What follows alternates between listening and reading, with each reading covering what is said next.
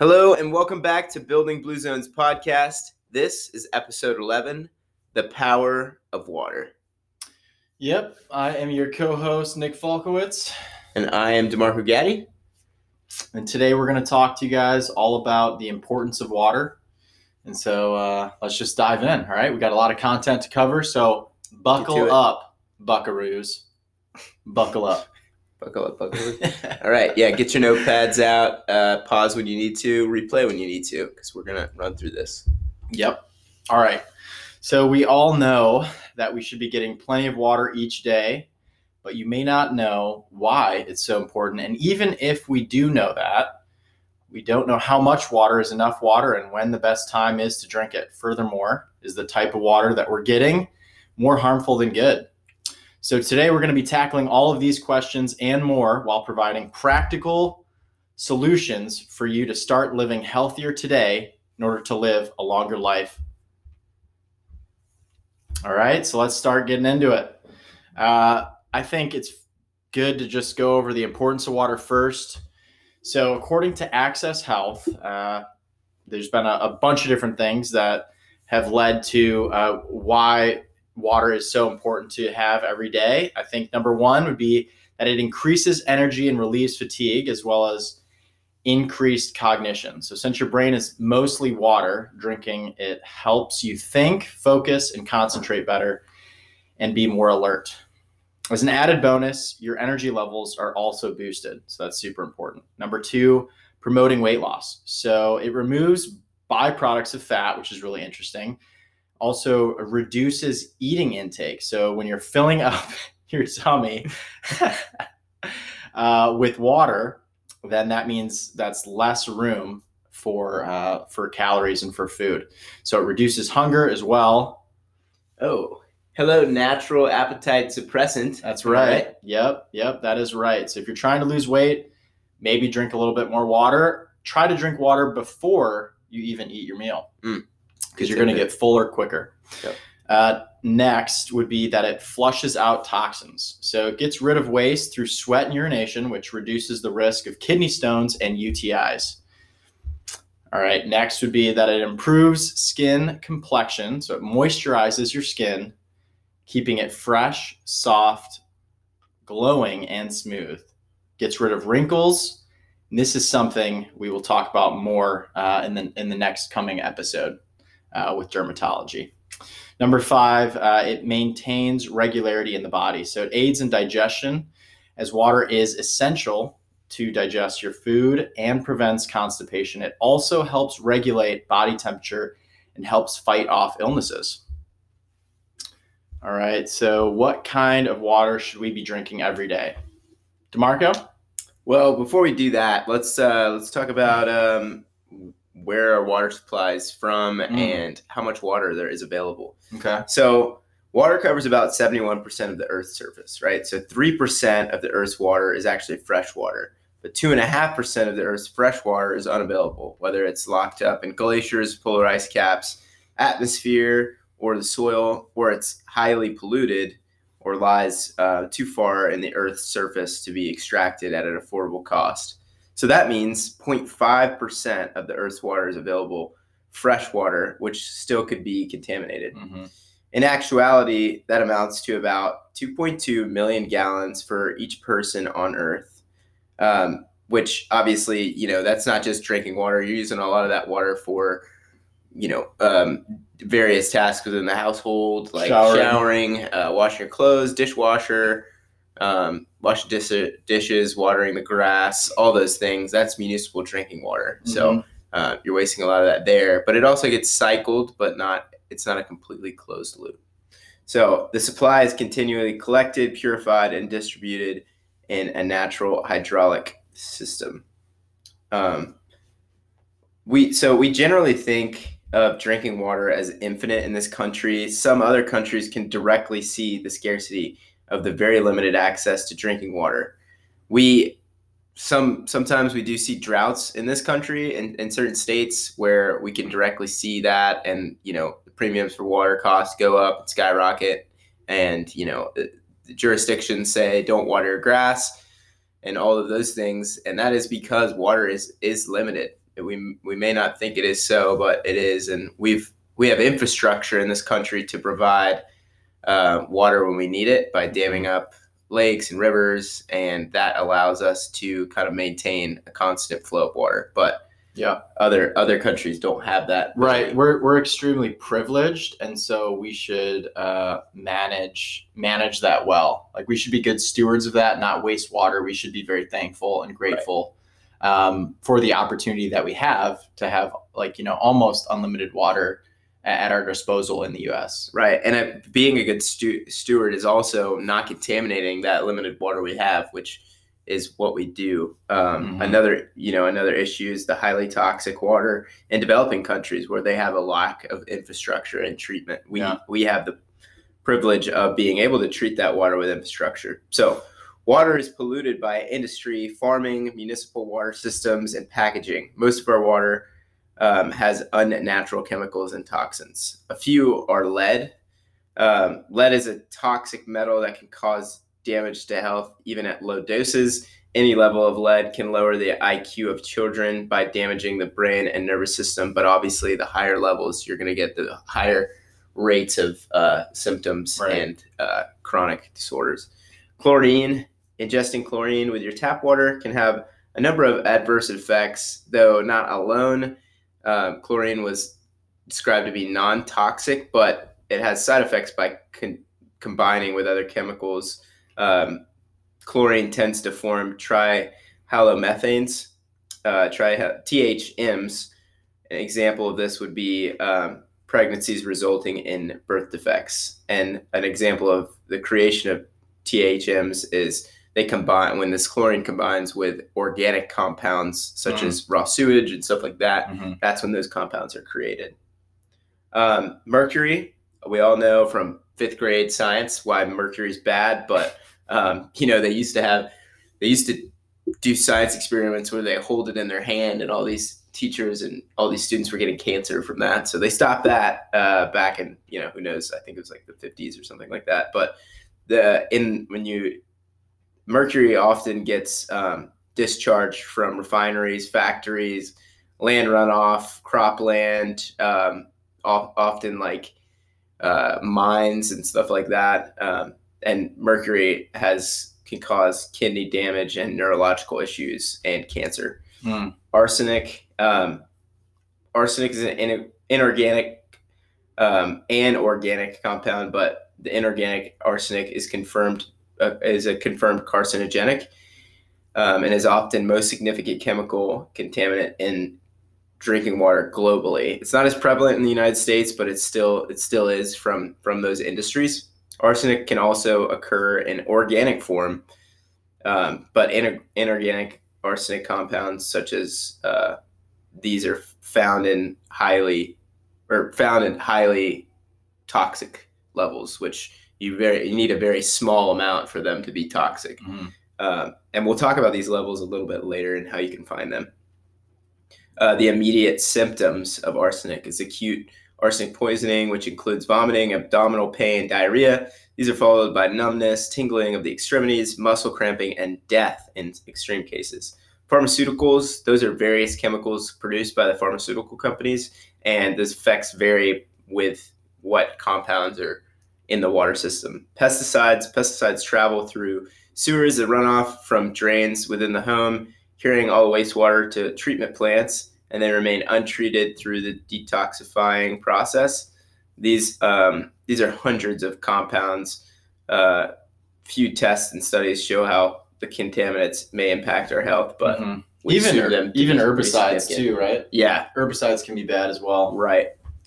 So BPA, this is kind of the hot button. A lot of people maybe know what BPA is, but it's probably the most prevalent because so many people have started using plastic water bottles in the last 20, 30, 50 years. So BPA and other plastic toxins can make their way into the bloodstream, which can cause a host of problems, including various cancers, as well as liver and kidney damage. These are generally from plastic water bottles. One of the many problems with BPA is that it acts as a pseudoestrogen, and when consumed in water can through leaching plastics, it can cause a variety of chromosomal abnormalities that have been tied to birth defects, development disabilities in children. Exposure to estrogen and BPA can also cause decreased fertility in both men and women. And when children are exposed to BPA while in the womb, it can lead to complications later in life, such as hyperactivity disorder, early onset puberty, and an increased risk of certain cancers, according to a meta-analysis study done by PubMed on prenatal exposure to BPA and hyperactivity in children. Immediate action should be taken to reduce exposure in pregnant women, infants, and children. But even you see these products, once all these facts came out about BPA-free water, well, those also have some radicals from the plastics that are still used that are also extremely dangerous and highly toxic to humans. Whoa, back up just a second there, cowboy. Yes. What you want? So you're saying that BPA can have the potential to lead to ADHD? That was what a meta-analysis found. A couple studies. Don't you have? I do have ADHD. Thanks a lot, Mom. All right. Wow. I was diagnosed with ADHD as a 6-year-old. So I guess my mom also did that? Yeah. Maybe? 100%. There's a possibility? Yeah. Serious. So these are some serious side effects that you see how we've turned out. Pretty bad. So pretty bad. Yeah. I mean, look at us getting off topic right now. Yep. But no, yeah, exactly. Seriously, like these side effects, while they may be minor in sort, we keep seeing more and more of them. And as the toxic level rises, you're going to get more impactful developmental issues. So something that we need to be very aware of. And we can avoid it right away. Yeah, we can avoid it. And the moral of the story is don't drink from plastic water bottles. Bottled water is also typically sourced from city tap water. So there's nothing really, a lot of the time, some plastic water bottles are sourced from like mountain streams or, some underground aquifer. But most of the time it's from city tap water. And most city tap water has extremely high levels of contaminants, some that were previously mentioned and even more that weren't. The Safe Drinking Water Act is undeniably outdated, as not a single contaminant has been added to its list of regulated chemicals since the year 2000. Standards for judging whether or not a chemical is harmful at certain levels have not been updated since 1974. You can find your consumer confidence report on your local drinking water municipality's website. So that's where they basically track all of these goals and standards for their maximum levels of contaminant. And you can see each year what the report was. Now, that's not, probably the best thing to do because, the way they're sampling, we know how data analysis, you can sample the wrong samples or you can get the wrong conclusion from samples. The best thing you can do probably is to look at the downstream, which we'll talk about a bit later, but that would be at your tap. So the downstream from your water treatment plant, also what can happen is water is conveyed through these aged pipes. I think the average pipes in America is like 60 years old, something like that, which, this could lead to further water contamination, especially like with heavy metals. Filtering. So this is from Amy Myers. This is a quote, medical doctor. She's an Austin-based physician specializing in functional medicine. She says, filtering your tap water is the first step to protecting your family from toxins on a daily basis, whether it's for drinking, showering, or cooking. Government regulations focus on protecting us from big health risks like waterborne bacterial diseases. The long-term health effects of chronic exposure to trace elements of contaminants in our drinking water are something we all need to take personal responsibility for. So the safest way to ensure that these toxins do not make it into your body is to have your tap water tested at the tap, like I said, which you can do with your local municipality or a third-party testing facility. I don't know exactly how much that costs, but I'm pretty sure it's not unreasonable, especially when it comes to your health. Right. And you would do this to determine which contaminants your water, your tap water may contain. Once you have identified your contaminants present, you can select a water filtration solution that works best for you. Yeah, and I think that's something that we didn't get our water tested right away, but we did get like a practical solution.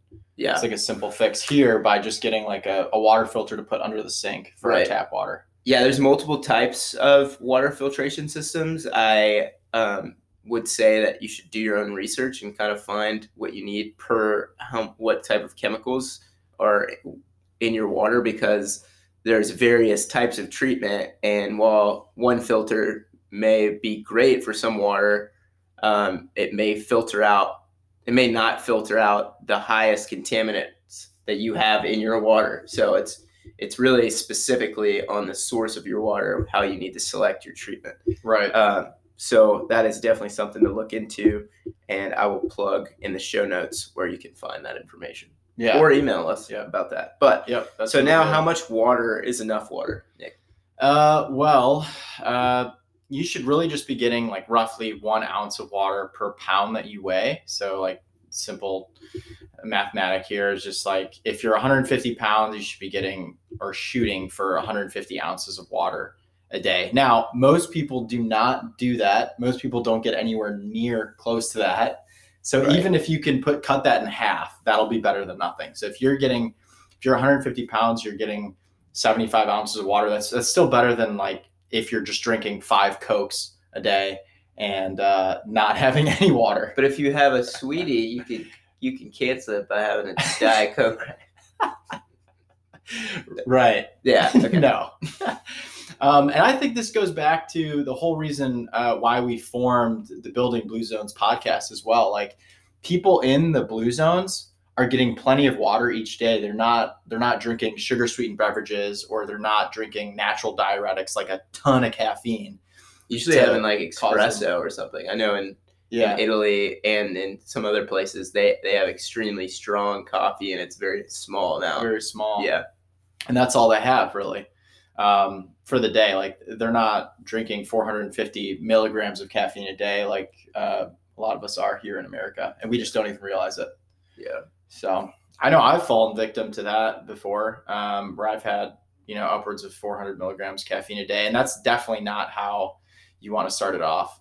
Yeah, that's not how you want to start your day off. I challenge everyone to try to not drink caffeine for like a week and just see how hooked on it you are.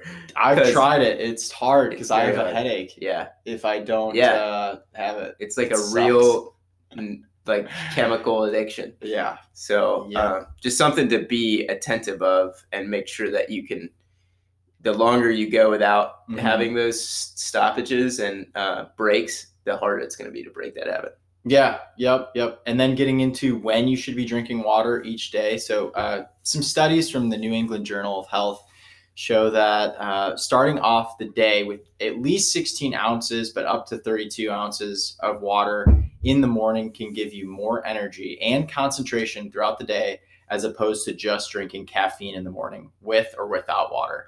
So, I actually try to drink 40 ounces before I even get to work every morning. And then I try to avoid caffeine for the first few hours and see how I feel. And if I'm starting to get fatigued at like 11 a.m., then I start having caffeine, rather than starting your caffeine fix at 7 a.m. on your morning commute. Right. Think about the difference that it causes, because caffeine's a natural diuretic. It'll cause you to get more dehydrated. Yeah, you're in the hole. Were. You're in the hole for your water consumption. Yeah, you already were. Like, because you get dehydrated if you sleep for 8 hours. Doesn't matter. You always get dehydrated over the night. So your regular cell functioning and stuff like that is hydrating. Yeah, so it's really important to probably drink water the first thing in the day. And while you should be drinking a consistent amount of water throughout the day, you should avoid drinking too much water right before bed. So I didn't even know this until we did some more research on this. According to Healthline, drinking water before bed has a number of benefits, but drinking too close to bedtime can interrupt your sleep cycle and negatively impact your heart health. So you must drink enough water throughout the day to avoid dehydration and prevent excess water intake at night. And so I would say like a good rule of thumb is like try to cut off your water consumption like an hour to a half hour before bed. Maybe go to the bathroom right before you go to bed. So that way you're not interrupted during your sleep cycle. Awesome. So yeah, I think we can just get into the recap really quickly. I mean, it's a pretty concise episode. So yeah, let's get into the recap. So for number one, don't drink plastic water bottles. I think we've talked about this like 6 times now. But I mean, we're just gonna keep hammering. No one gets it. No one's getting it. I keep seeing, the world listens to our podcast, but I keep seeing people drink out of plastic water bottles. What is going on? So the second thing would be get your water tested, or at least look at your consumer report from your local municipality and find out what home filter works the best for you.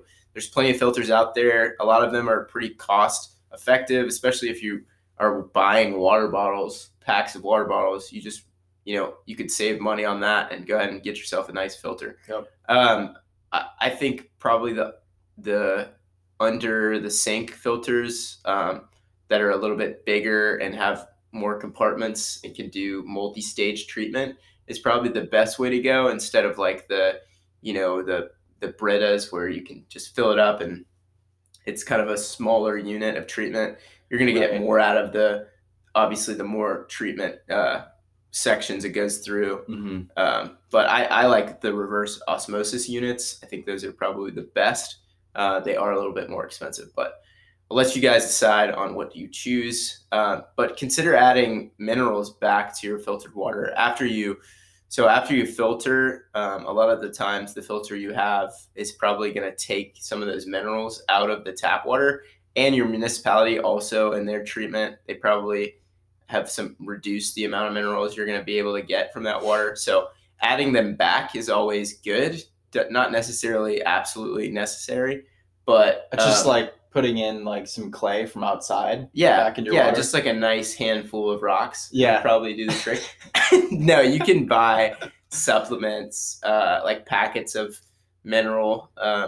I'm sure on Amazon and stuff like that. But just look it up. Look it up on Google. You'll figure it out. Yeah, you can add that stuff directly back, and you could also get that obviously in your diet, but I think getting in your water is also beneficial. Yep. So exactly. Nick, if you want to go from there. Yeah.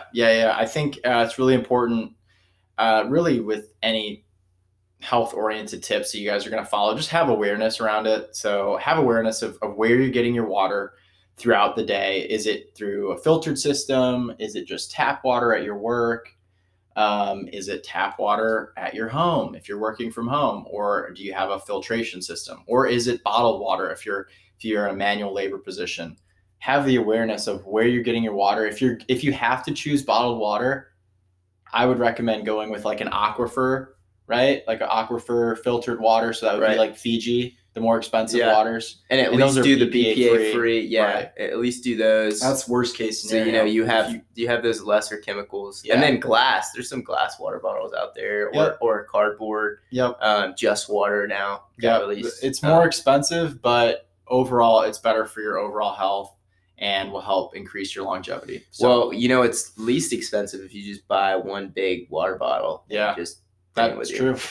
That's completely true. Yeah. I think you should be drinking at least 0.5 ounces per pound of body weight at the very minimum, and then up to 1 ounce per pound of body weight. That's pretty straightforward. And then starting your day off right with at least 16 ounces of water before consuming or drinking anything else is going to be crucial to increase your energy levels and decrease your fatigue, and also get your brain firing on all cylinders right off the bat every day. Yeah. Some of those electrolytes in there too. Keep the absorption rate. Yep. So that's it. Thanks for tuning in. Like I said, again, if you need to repeat this over, I know we went through it quickly, you can do so. Also refer to the show notes for some more information. And for some other podcast, Heal Thyself is a great podcast where he has 2 water episodes that goes into far more depth than we did here. But if you are really interested you can go there and see that Yep. information. Yep. But I think that's it from us. Thank you all, Yeah. and have a great day, and drink water. That's right.